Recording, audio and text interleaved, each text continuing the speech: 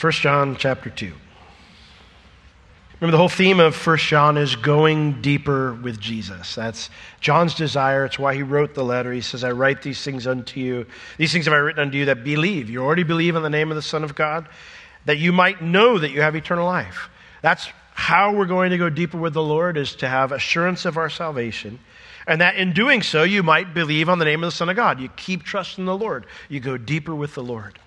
And so the way that John is assuring our hearts of our salvation, he's giving us that, is through three tests. His letter revolves around these three tests. And in the first two tests, John described the Christian life to us as a progression. Those who are born again, they progress in their obedience to God, and they progress in their love for one another. Now, within those two tests, John said some heavy things about the person who claims to know the Lord, but they're not progressing in obedience and love. He said in 1 John 2:4, he that says, I know him, and does not keep his commandments is a liar, and the truth isn't in him. He said in verse 9, he that says he is in the light and hates his brother is in darkness, even until now. So, within the midst of those heavy things that John says, because his purpose is for those who know the Lord to go deeper with him, he doesn't want anyone who's new to the faith or who's struggling with something to become discouraged by these tests. He wants us to know that we're saved. He wants a true believer to know they're saved so they can keep growing. So before moving on to test number 3, John explains the things genuine believers experience in their various stages of growth as a Christian. So we pick it up in verse 12 of chapter 2 of 1 John. He says, I write unto you, little children, because your sins are forgiven you for his name's sake. I write unto you, fathers, because you have known him that is from the beginning. I write unto you, young men, because you have overcome the wicked one. I write unto you, little children, because you have known the Father. I have written unto you, fathers, because you have known him that is from the beginning. And I have written unto you, young men, because you are strong, and the word of God abides in you, and you have overcome the wicked one. This little aside seems to come out of nowhere at first, but again, he's desiring that wherever we're at in our progress as a Christian, that we would be assured of our salvation. And so he starts off here by kind of just laying something that's foundational to all of God's children. He says in verse 12, I write unto you, little children, because your sins are forgiven you for his name's sake. John says, the reason I'm writing this letter, don't forget it. When I say some of these heavy things, don't forget it. Remember back in 1 John chapter 1, 3, and 4? He says, that which we have seen and heard, we declare unto you, so that you may also have fellowship with us. And truly our fellowship is with the Father and with his Son, Jesus Christ. And these things we write unto you, that your joy might be full. He said, don't forget that. My whole purpose here to talk about these serious things is so you can be assured, you can have deep fellowship with the Lord, the same fellowship we have with the Lord. And so he says, I'm writing unto you, little children, because your sins are forgiven for his name's sake. Now, this word little children, sometimes I've heard this passage taught that he talks to each group twice, but that would not be correct.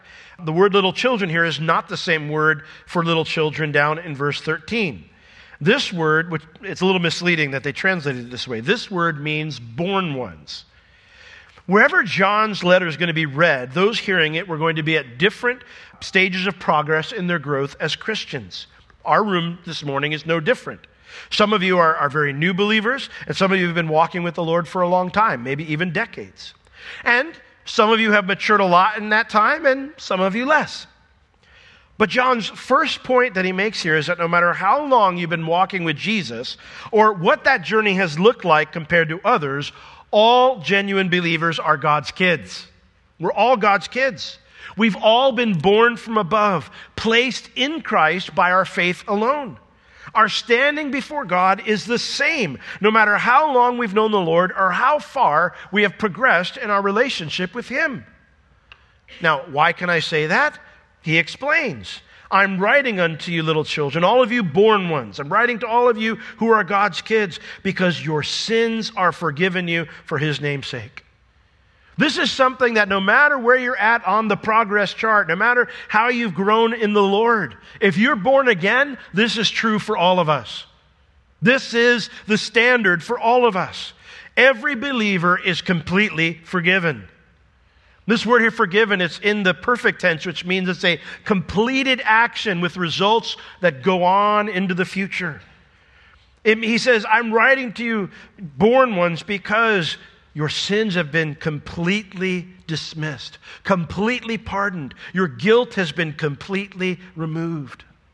Jesus, when he spoke those famous words, it is finished from the cross, also spoke in the perfect tense. He means not just it is finished, but it stands completed. It is done. It has been forever settled. So all of us, if you're born again, all of your sins have been forgiven, and it tells us why. For his name's sake. Because of or on account of his name's sake. Jesus' reputation. Now, a person's reputation comes not just from what they do, but also from who they are. Who they are and what they do. In other words, we are not completely forgiven just because any person lived a sinless life and died on a cross. I was deeply disappointed when I recently heard something about Disney's candlelight service they do every year. I enjoy going to that. Me and Bev have done that on many occasions because it blows me away. You know, we sit down and they read Scripture, they read the gospel story, and they sing these amazing Christmas songs that declare the deity of Christ, the incarnation, and worship of God. And I'm sure there's some believers in the choir and everything, but I also know there's probably some unbelievers up there. And I also know that in the audience, they're always packed. And within the audience, I'm sure there's some believers, but I know there's a ton of unbelievers too. And I remember the first time I went to one of these, and I couldn't even sing. I was just so convicted because I thought to myself, Lord, there are unbelievers here glorifying you and, declaring how awesome you are. What's my issue, like day to day throughout the week? And so that particular event has always been kind of special to me. And so me and Bev tend to go most years. Well, they've recently changed the way the monologue works, where whoever's the speaker, they're going to get up there, and there's a line that they put in now, and it's going to say, and Jesus, he was just a man. Just a man. Jesus was not just a man. It was going to take far more than just a man who lived a sinless life and died on a cross to save us from our sins. We are completely forgiven because it was the sinless Son of God who stepped into our world as a man, lived a perfect life, and then bore the full brunt of his own wrath for our sin on the cross. That's why we are forgiven. That's his reputation. In Philippians chapter 2, Paul the Apostle describes this concept of the exaltation of Christ, his reputation. He says, who, Jesus, in Philippians 2 verse 6, being in the form of God, did not think it robbery to be equal with God. Yeah, that's such a weird phrase. You think, what did it mean, did not think it robbery to be equal with God?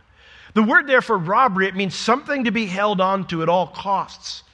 I realize that there are some people out there who commit theft or robbery because of the thrill or whatever it might be, or just they're into mischief. But the majority of people who do that is because they're desperate. They're desperate.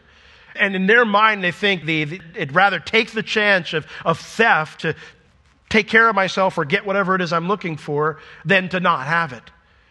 And so the idea is it's something to be, I have to have this, I have to do this. And so they go do it. They make this very poor decision. Well, the idea when it says he did not, all the deity, all the privileges of deity, all of the privileges of heaven, of being the Son of God in the heaven, that he didn't think that was something that needed to be held on to at all costs. There was something else that he was unwilling to let go of. That's you and me. And so it says that he stepped out of that. It says, who being in the form of God, the very substance of God, Jesus was fully God, but he didn't think that was the thing to hold on to at all costs. Instead, he made himself of no reputation, and he took upon him the form, the substance of a servant, and was made in the likeness of men. He took on our flesh and our bones, our blood. He became just like us. Fully God still, but now also fully man. And being found in fashion, in the same appearance as we are, as a man, he humbled himself and became obedient unto death, even the death of the cross. Wherefore, God has also highly exalted him, not just exalted, but highly exalted him, and given him a name which is above every name, that at the name of Jesus every knee should bow, of things in heaven, things in earth, things under the earth. Just in case you thought someone was left out. Every name, every knee shall bow. And that every tongue should confess that Jesus Christ is Lord, to the glory of God the Father. It is the exalted, glorious name of Jesus that secures my complete forgiveness. And knowing Jesus, I know he would never settle for anything less than my complete forgiveness. John reminds us of this because he's just talked about, listen, if you're born again, you're going to be progressing in your obedience to God. You're going to be progressing in your love for others. And so sometimes you might see, I need to grow in this area, or maybe I don't like where I'm at in that area. And then we can all of a sudden, we can think that doing those things makes us more forgiven. And John doesn't want us to think that way because that's not true. John reminds us that obeying God and loving others doesn't make us more forgiven. They are byproducts of being completely forgiven. And so before John can address the different places that believers might be in their walk with the Lord, he establishes the truth that all believers start with the same standing before God, and that standing never changes, totally forgiven. If you've been walking with the Lord for 60 years and you're a brand spanking new believer just out of the womb today, you are both completely forgiven. No one of you has a higher standing than the other. And that truth, understanding we're totally forgiven, is crucial if we're going to go deeper with Jesus. Because if I don't know that I'm forgiven, or if I'm still trying to earn forgiveness in some way, I won't mature. You can't mature. Knowing where you stand with God is crucial to being able to walk after God. Because if you don't know where you stand with God, when God is walking and he says, follow me, you'll think, well, he surely doesn't mean me. That promise I read in the Scripture surely isn't for me. That call from Scripture of how God wants to use me, surely that's not for me. And so I ask you this morning, however long you've been walking with the Lord, do you know, are you convinced that you're totally forgiven?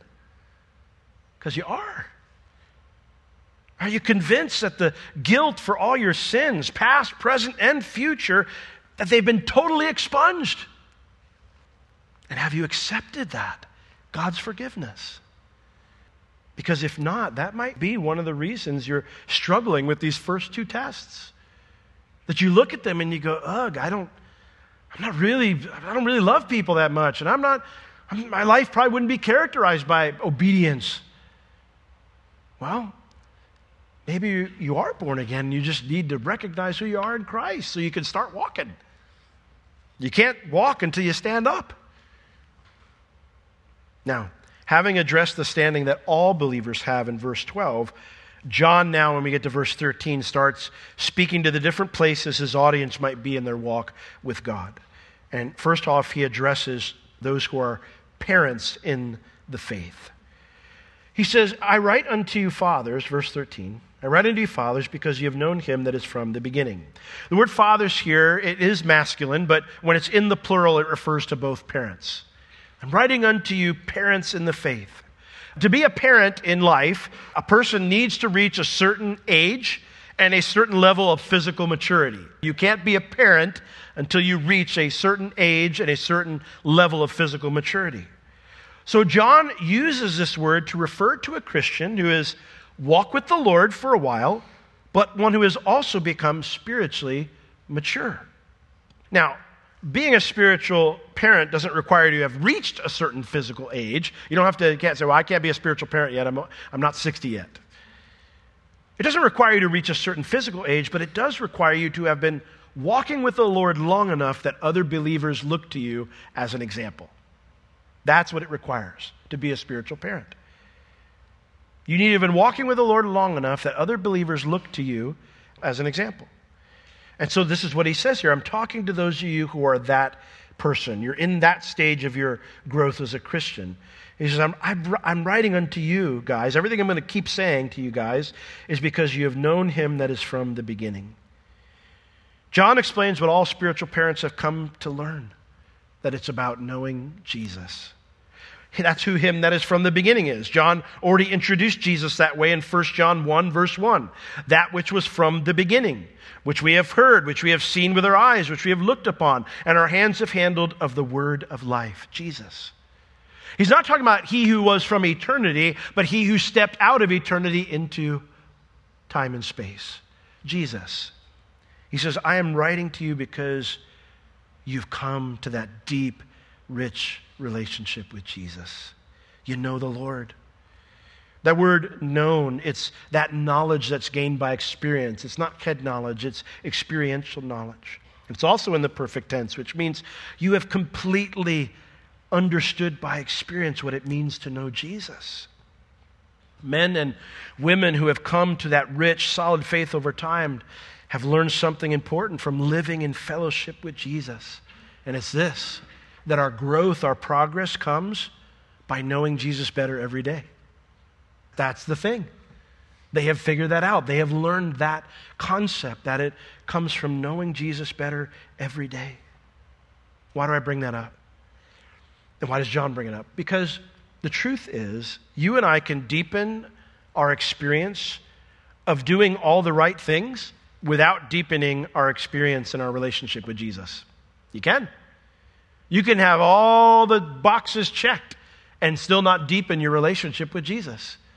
You can go through the motions. You can even realize the importance of it. You can intellectually assent to everything that you are taking in.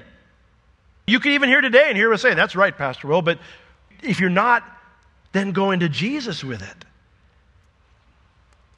well, you're not there yet. You still got to understand what it's all about. Younger believers often get sidetracked on those things. It's not that God's commands aren't important. It's recognizing that being able to articulate God's commands or understand God's commands, it's not the same thing as obedience. There's a sickness in the church in the U.S. right now. We say we believe all the right things, but we don't know. We don't live them out. We don't know what they are. Like if you bump into somebody at a political rally or a conference or some type of thing like that, like, yeah, I'm a believer, and like, I believe the Bible, and I'm like, yeah, why are you divorcing your wife? Why are you leaving your husband? Why you act like that at work? Got quiet, didn't it? Like we say we believe the Bible, then like when we read something and it's like, yeah, how about this? Right? Like the ideas of evangelical and fundamental Christianity, they're not in question. If you bump in and like, yeah, we follow the Lord. It's like, yeah, well then why are you chanting, pardon the language, but let's go Brandon at church? What's wrong with you? How about let no corrupt communication come out of your mouth? It's not my words, that's the Bible. My pastor used to say, quit preaching and gone to meddling, Pastor. We need to recognize that being able to articulate God's commands is not the same thing as obedience. And here's the thing, that doing God's commands in a way that satisfies myself doesn't necessarily please the Lord. Like I can look at my life and I can say, yeah, I'm doing all the right things. But if it only satisfies me, it's a way that I go, well, I feel good about my Christianity and not necessarily pleasing the Lord. Jesus talked about this religious spirit, this problem of knowledge but no relationship. When he talked about the Pharisees in Matthew 23, it is the most scathing rebuke Jesus gives in the Scripture. And there's just two verses at the start of this sermon or teaching or even just conversation Jesus is having. Talking to his disciples and the multitudes, he says in Matthew 23:2, he says, the scribes and the Pharisees sit in Moses' seat. All therefore whatsoever they bid you observe, that observe and do. They're the spiritual leaders. They're teaching you God's word. And if they share something with you from God's word, then do it. He says, but do not you after their works, for they say and do not. Don't be like them. If they're sharing the scripture with you, do what they're telling you to do, but don't be like them. Because what they say, they don't do. You see, those who are spiritual parents, those who have gone deep with Jesus have learned, you never arrive at the bottom of that depth this side of heaven, right? Like you never can get down there and go, I've done it. I've gone as deep with Jesus as I can go. Those who are spiritual parents understand that the joy is in the journey of knowing Jesus, not the destination. That the joy is in the process of knowing him better day by day. We just sang about who you are and how much you love us, Lord. You're rich in love, full of mercy. You're awesome. Okay, well then why do we want to get to know him? I think my wife's awesome. I want to spend time with her. I want to talk to her. During church, when she's home with a couple sick kids today, and I text her. I was like, hey, I thought I had this thought. Because I think she's awesome. I don't do that to everybody. So if we talk about how awesome he is, like, why don't we want to know him better? Like, why don't we want to spend time with him? Well, those who have become like spiritual parents, they've gotten that. They're like, that's what it's about. And when that's your focus, your walk matures. His commands become about wanting to please him, not to feel good about how you're doing as a Christian. His commands become something I refuse to ignore, not something I need to do or else bad things will happen. And so if that rich relationship with the Lord describes you this morning, John says, I want you to take heart. This letter was written to encourage you and exhort you because that's clear evidence you belong to Jesus. So keep walking with him. Keep going deeper. Listen to the rest of this letter. There's good things here for you. Now, this kind of mature relationship with Jesus takes time. So what about the rest of us? If we're not there yet, is there some other part of the progression that can give us assurance? Yes, John says. So next he says, I write unto you young men. He says, because you have overcome the wicked one. The phrase young man here describes a man who's past the age of puberty, but not necessarily married. He could be a young married guy or just a young single guy. But the idea is it describes the person who has matured enough in life that they can be safely loosed on society. Some people should not have been safely loosed on society. I probably should not have been safely loosed on society when I hit a certain age. But this word's describing someone who is they're a decent person. They have matured enough in life that they can be loosed safely on society, but they don't quite have the age or experience in life yet to be considered a model to look up to. So John is using this word to describe a young man or young woman in the faith, to describe the believer who's no longer a babe in Christ. This is someone who has matured enough in their faith that they've entered into God's call for their life and they're actively fulfilling it. And so what does that look like? Well, he says, because you have overcome the wicked one. Again, perfect tense. You have overcome him once or twice, but you stand victorious. It refers to a permanent victory after a conflict. The idea is you standing over the neck of your enemy, you've won. You have overcome the wicked one. The wicked one, of course, is a phrase the Bible uses for Satan. It means the one who is essentially evil or personifies evil. Jesus described him this way in John 8:44 when he said that the Pharisees were like their father, the devil. He described the devil this way. He said, you are of your father, the devil, and the lusts of your father you will do. You desire the things he desires.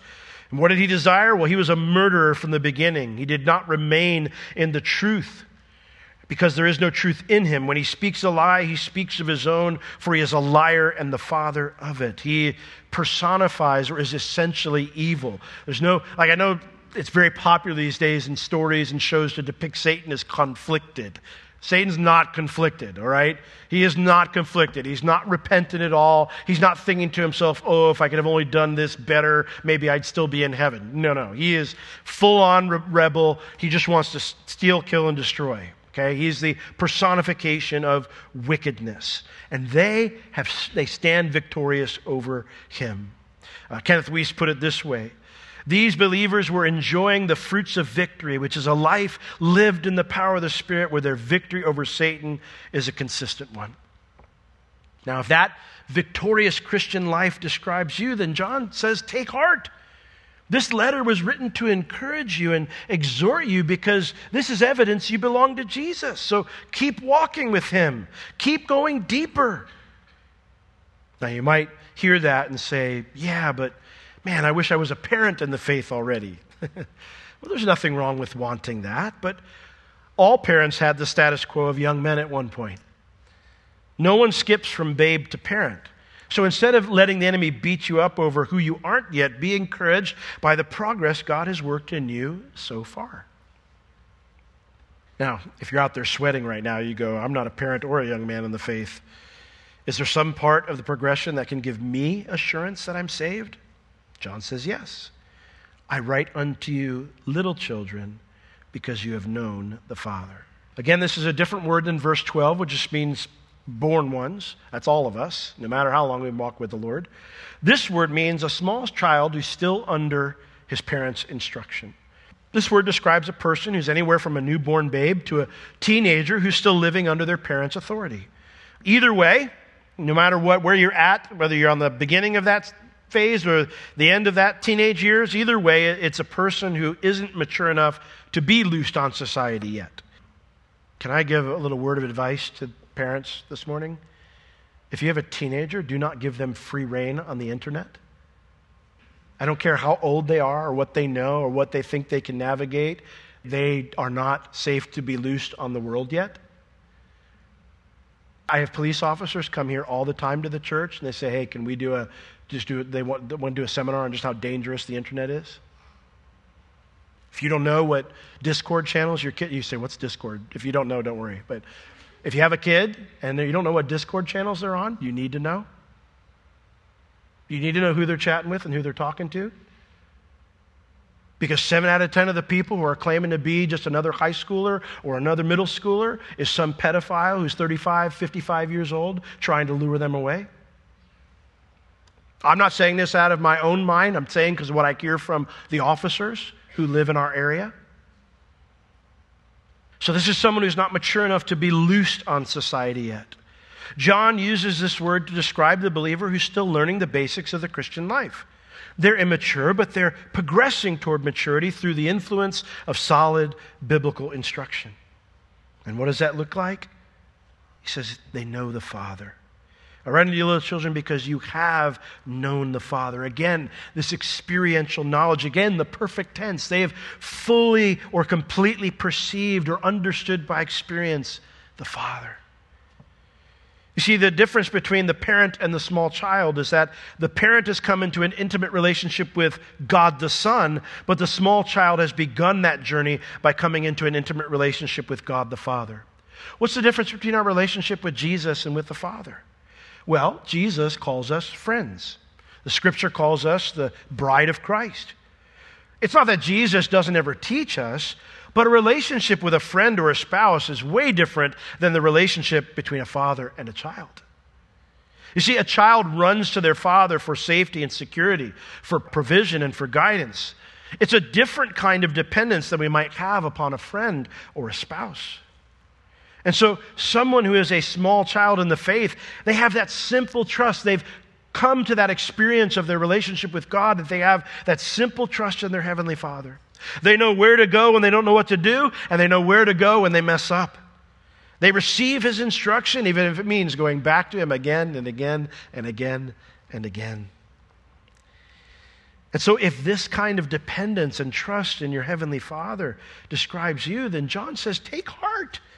Yes, you need to grow in obedience and love still, but take heart. This letter is to encourage you and exhort you because that's evidence, because you're trusting in your Heavenly Father, that's evidence that you belong to Him. clearly belong to him. So keep walking with him. Keep going deeper. Now, you might hear what I just said about these babes in Christ, and you might be thinking, I do know how to run to my Heavenly Father, but I've been a Christian long enough that I should be a young man or even a parent in the faith by now. Well, children become young men by listening to their Heavenly Father. If I'm a child, I'm going to become a young man in the faith by laying down my right to leaning on my own understanding. And so if you feel like maybe you're stunted in your growth, you need to ask yourself, though I know I need to depend upon my Father, am I? Do I? Because that's where that growth is going to begin. And the cool part is that's not a hard fix. That's an easy fix. And that's why John is writing this letter for you too. He says, listen, you belong to Jesus, but it's time to grow up. So keep going deeper. That's the only way that growth will happen. By thinking, oh, I'm a failure, I'm a loser, I'm never going to get it. No, you're never going to get there that way. You need to be assured of your salvation, and then you need to start listening to your Heavenly Father. Now, if you are here this morning and you don't see the need to depend upon the Heavenly Father, then you should be concerned. You should be concerned. Or if Jesus or church or Christianity is just one of the things you do in life rather than having a faith that runs to the Father with regularity, you should be concerned then. Or if you're not seeing progress and growth as a Christian at all, you need to be concerned because it's possible that you've never come out of the womb. It's possible you've never been born, that you've never started the journey, that you need to be born again. That's why Jesus told Nicodemus, he said, you must be born again. If you want to see the kingdom of God, you got to be born again. Nicodemus understood the concept. He just didn't think it applied to him. The Jewish people, when they baptized a Gentile and brought them into the faith as a proselyte, a Gentile proselyte, when they did that, they called it being born again. Your old life is gone, and now you live a new life. You're going to follow God's law. He understood the concept. He just didn't think a Jew would ever need to be born again. Why would a Jew need to become a Jew? Was his mindset. And so he says, what are you talking about, Jesus? How can a man go back into his mother's womb? And he goes, are you a teacher of Israel and you don't understand these things? You know what I'm talking about. Nicodemus eventually was born again. The man who was a teacher of Israel, he finally realized he needed to be born again. If you've never done that, if you're not growing at all, you don't see any evidence of being a believer, then that's what you need to do. You see, Christianity is not a checklist that you mark off as you climb a ladder from being a babe to a young man to a parent. Christianity is about a relationship with God based on my faith in the finished work of Christ on the cross. That's where Nicodemus was tripped up, and that's where he needed to get right. Now, when we end with this note, it can be very easy for someone to think, okay, so 1 John's mostly for younger believers or maybe even for people who don't know the Lord. But lest John's readers and we think that the content of this letter is therefore mainly for those two groups of people. In verse 14, John doesn't address an unbeliever or a new believer. He reminds the mature believers who read his letter that all of it, everything he said, is for them. He says, verse 14, I have written unto you. Now that's different. I'm writing to you, fathers, because you've known him that's from the beginning. But guess what? Everything else I've already said in chapter 1 and chapter 2 before this, everything I said before, I wrote all that stuff about the need to walk in the light, confess your sin, obey the Lord, to love others. I wrote it to you, parents in the faith, too. Because the depth of relationship you've experienced with Jesus teaches you that you can always go deeper. There's always more to learn. You see, unlike the legalist who sees Christianity as an external checklist, the mature believer who knows Jesus knows there's always more to learn. There's always another layer of me that isn't like Jesus yet.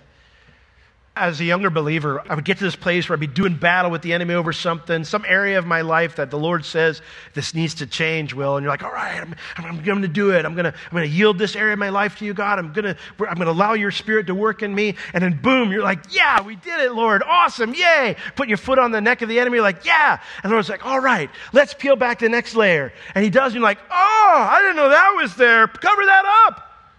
Thought we won. And then you get all discouraged again.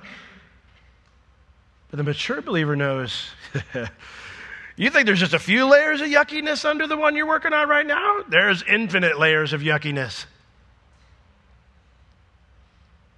And they know that the Lord's always got work to do in us. There's always more of me that still needs to be made more like Jesus.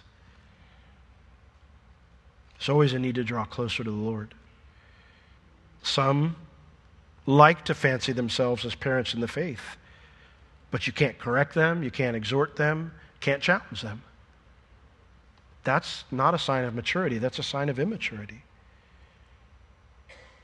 All of us have a lot to learn from this letter. All of us have a lot to learn from each other on a regular basis. I hear people say sometimes, like, yeah, I don't fellowship with other believers or go to church because, I know the Bible. Like the pastor's not telling me anything I don't know. In fact, I could probably tell him a few things. Probably right. That's why we need to hear. And thus, John, he doesn't leave us with the babe in Christ. He leaves us with first the parent here, and he says, a parent in the faith, and he says, are you listening? I mean, you've known him that's from the beginning. You know Jesus, so you know how this works. Have you listened to everything I already said? Because you need to go read it again, if not, and then perk up for the rest of it. So I ask you this morning, just as John is asking, are you listening? If you think to yourself, I don't need this. I got a good walk with the Lord. I do my own Bible study. I don't need to be part of any ministries here or anything. Is that something that's kind of run through your head? Or is that something maybe even you said? Are you letting the Holy Spirit instruct you? Do you have a hunger to go deeper? Or have you grown stagnant and grumpy? Because that's the danger when you get older in the faith, is you can grow stagnant and grumpy. You can become grumpy, irritable Christian like King Asa. King Asa, the prophet comes to him the first time, and he's like, hey man, as long as you're the eyes of the Lord are roaming to and fro throughout the earth, looking for those whose hearts are perfect towards him, and as long as that's the case, you're in a good spot. And King Asa's like, amen, praise the Lord. And then Asa gets older, and the prophet comes up to him, he's like, dude, what are you doing? He's like, put that man in jail. What do you mean put the man in jail? He told you the truth. I don't want to hear the truth. I already know the truth. I don't need anybody to tell me the truth. I've been a king all these years. I went through all these times. I had to trust the Lord. That's great. You're apparently not doing it now. That's why God sent you a prophet. You got to go deeper. And you've come to some place where you said, I don't need to go deeper. If Paul the Apostle can say, I have not apprehended that for which I was apprehended, then all of us have further to go. Somebody agrees with me. And then to the young men in the faith, he reminds them, you guys are victorious for a reason. He says, I have written unto you, young men, because you are strong, and the word of God abides in you, and you have overcome the wicked one. The word here, strong, it means not you are strong, but you've been made strong. You've been empowered. You've been enabled. The reason that you overcome the wicked one is because you've been enabled, and the word of God abides in you. The word of God, it's made its home in your life. John says, listen, I wrote all that stuff in chapter 1 and 2 about walking in the light and confessing your sin and obeying God's commands and loving others. I wrote all of that to you young men in the faith because you must never forget where your victory comes from. It's not because of your great ability or your wonderful maturity, but because of the power of the Holy Spirit working in and through you.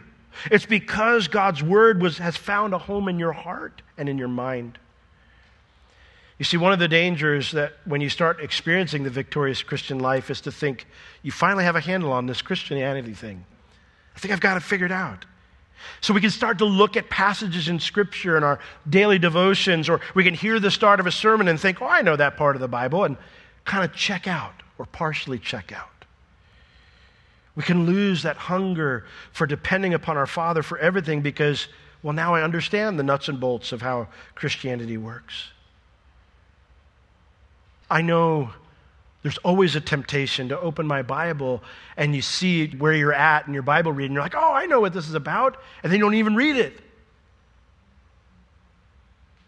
You don't even read it. You're like, oh, cool, that's great. Yeah, Jesus walked on water and took care of the disciples. God takes care of people. Yo, all right, I'm good. Did my devotion. It's like, there's some words in there you might want to read. I try when I'm listening to someone else teach, I say, Lord, speak, your servant's listening. I know there's something new here for me, something fresh, something maybe even I think I know that I'm not really living out. Speak to me. I need to hear your voice. And the Bible says the sheep hear his voice, right? He'll speak. John says, remember what got you here to this victory, a desire to go deeper, because when that starts to wane, so will your victories. And so if you're a young man or young woman in the faith, John asks you, are you listening? Everything I wrote before, did you tune it out? I got a lot more to say. I don't want you to tune that out. Are you listening? Are you letting the Holy Spirit instruct you? You know, is everything you're hearing is for somebody else, or are you taking it to heart? Do you have that hunger to go deeper, or have you become self-confident and self-reliant? And thus, John leaves us all here at the end, when he's done, with a key that enables us to keep going deeper with Jesus wherever you're at in your progress, in your faith. And it's this. If you or I want to mature as a believer, whatever stage of the Christian life you're at, you need to realize that you will never outgrow your need to depend upon your Heavenly Father for everything. You will never outgrow that. The thing you learned as a babe in Christ and you began to experience, you'll never outgrow that. You'll never outgrow your need to run to your Heavenly Father, to be dependent upon Him for everything. And so, I ask you this morning, as we read through this, are you somewhere on this progression that John gives here? If you are, then rest assured of your salvation.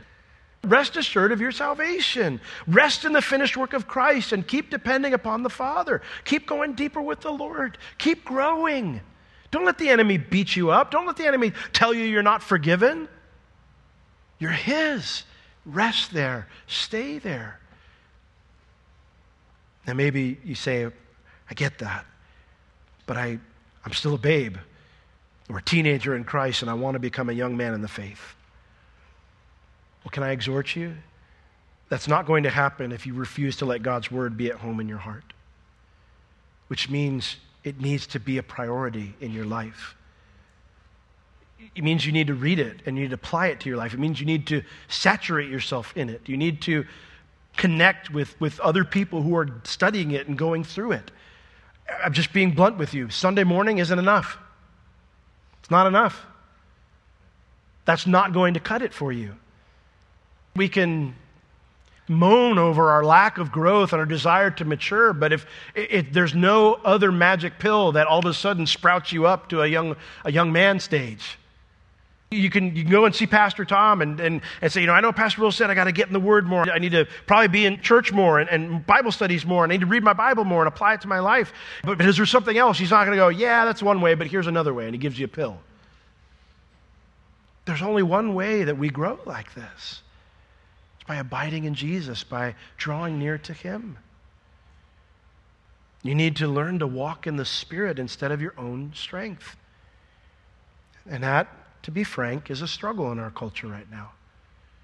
We perceive ourselves to be better than every other nation out there. We perceive ourselves to be better than other cultures out there. There's a reason that groups in the Middle East call us the Great Satan. It's not just because they hate democracy in America. It's because they look at the debauchery and the licentiousness in our country. That's why. They don't want their young men and young women to be corrupted by our wickedness. Now, they've got the wrong idea, but their estimation of our society is not incorrect. So, if you're just going to kind of do this Sunday morning thing, you're not going to grow. And the Lord wants you to grow. John wants us to grow. So I strongly encourage you, if you want to become a young man or young woman in the faith, got to read your Bible, got to apply it to your life. You need more than just what I'm dishing out on Sunday mornings. You need to get with other believers who are going through the Word. Do you want to become a parent in the faith? Maybe you look and you say, I am in the Word, I'm living that victorious life of the Spirit, but man, I want to impact other people's lives. I want God to use me.